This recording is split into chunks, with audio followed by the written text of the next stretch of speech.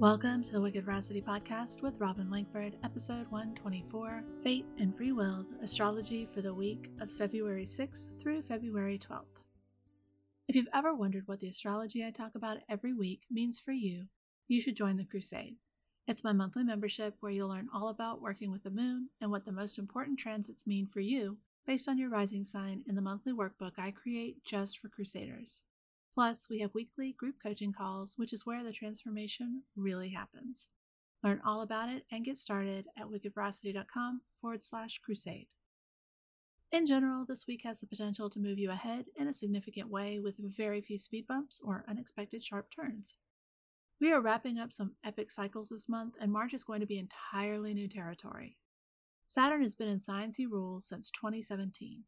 This has created a lot of structure and stability in the houses where you find Capricorn and Aquarius, but it's also created a silly amount of rigid, uncompromising dogma, totalitarian beliefs, difficulty letting go of the past, and maybe even a little bit of feeling trapped by a situation, relationship, occupation, or even your own thoughts. Saturn was in Capricorn from December of 2017 to March of 2020, with a brief dip back in towards the end of 2020. Saturn was in Aquarius from March 21st of 2020 to July 1st of 2020. Those dates should probably sound familiar. And then December 17th, 2020 till March 7th of 2023. I strongly recommend getting clear on what you've learned with Saturn in Capricorn and prior to that, Saturn in Aquarius. What are you grateful that you've built during this time, and what have you struggled to let go of that really would be better off buried in the sands of time? When Saturn moves into Pisces, those Capricorn and Aquarius areas of your life will have an ease to them you probably haven't felt since 2017. For those with significant Saturn placements on their birth chart, Saturn as a Time Lord, or other Saturn activations, the ability to dream up a new future and release the tethers of the past will be significantly easier. I said all of that because this month is a gift of stability and calmish waters where you can wrap up unfinished business before you set off on the new adventure. Monday is very Monday-ish. It's an industrious, checking things off the to-do list kind of day. Tuesday is still productive, but with a little bit of tension building up throughout the day. Remember that just because you aren't seeing eye to eye with someone doesn't mean they're agents from the underworld trying to undermine your sovereignty. Stay grounded and pragmatic and work it out like adults, even if the adults who are arguing are the two sides of your personality.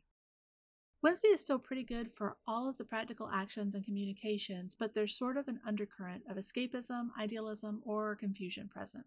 If you have the option to add music, water, or a nap into the mix, the productive bits will be easier. Thursday, the moon moves into Libra and builds towards an opposition with Jupiter, which is optimistic and delightful. Tonight and tomorrow night are two of my favorites this week for engaging in peopling activities. Friday is especially good for research, getting to the bottom of something, and deep conversations. It's also pretty great for uncovering secrets. That last one can be kind of tricky because often people keep secrets from themselves. I know that sounds a little weird, but it's like when you don't realize that you're in love with your best friend until suddenly something clicks. Or when you tell everyone you're happy at your job because your definition of happy has simply come to mean you're able to survive in a socially acceptable way. When Mercury hooks up with Pluto, these are the sorts of revelations that are possible. Saturday morning, Mercury scampers away from Pluto and into Aquarius, making everyone more interested in communicating their thoughts and ideas about topics related to the house where they find Aquarius. However, Aquarius can also indicate where we tend to have a lot of self-doubt, negative self-talk, or find it necessary to create stronger boundaries. Since Mercury is the planet that is most closely associated with communication, you could also spend this transit working through some of these tendencies. By rising sign, topics that you will notice a greater desire to communicate boundaries or that are forefront in your mind are: for Aries rising, friends with influence, masterminds, alliances, your hopes and dreams, long-term plans, social media, personal and professional networks, unions, mentors, and that which supports you. Taurus rising, your reputation, profession, actions, relationship with and to authority, your mother and her family, your destiny, and your ambitions. Gemini rising, higher education, divination, foreign travel, religion, astrology, the divine masculine, and your ability to grow, adapt, and learn. Cancer rising, investment, other people's money, debt, topics concerning death, psychology, taxes, fears, transformation, and the occult. Leo rising, committed relationships, contracts, business partners, and other contractual relationships, and open enemies.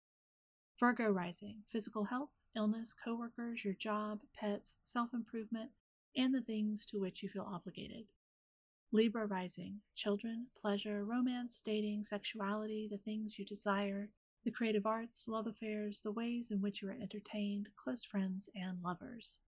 Scorpio rising, home, family, home life, land, ancestors, private self, your emotional foundation, gains from hidden sources, your father and your father's family. Sagittarius rising, communication, divination, short distance travel, your neighborhood, writing, your immediate environment, the divine feminine, siblings, and cousins. Capricorn rising, money, possessions, resources, and how you make a living. Aquarius rising, self-awareness, your identity, appearance, personality, the way you view yourself, your character, your primary motivation, your body, your health, and vitality. Pisces rising, mental health, the subconscious, ways you self-sabotage, the ways you isolate yourself, hidden enemies, transcendence, and spiritual liberation.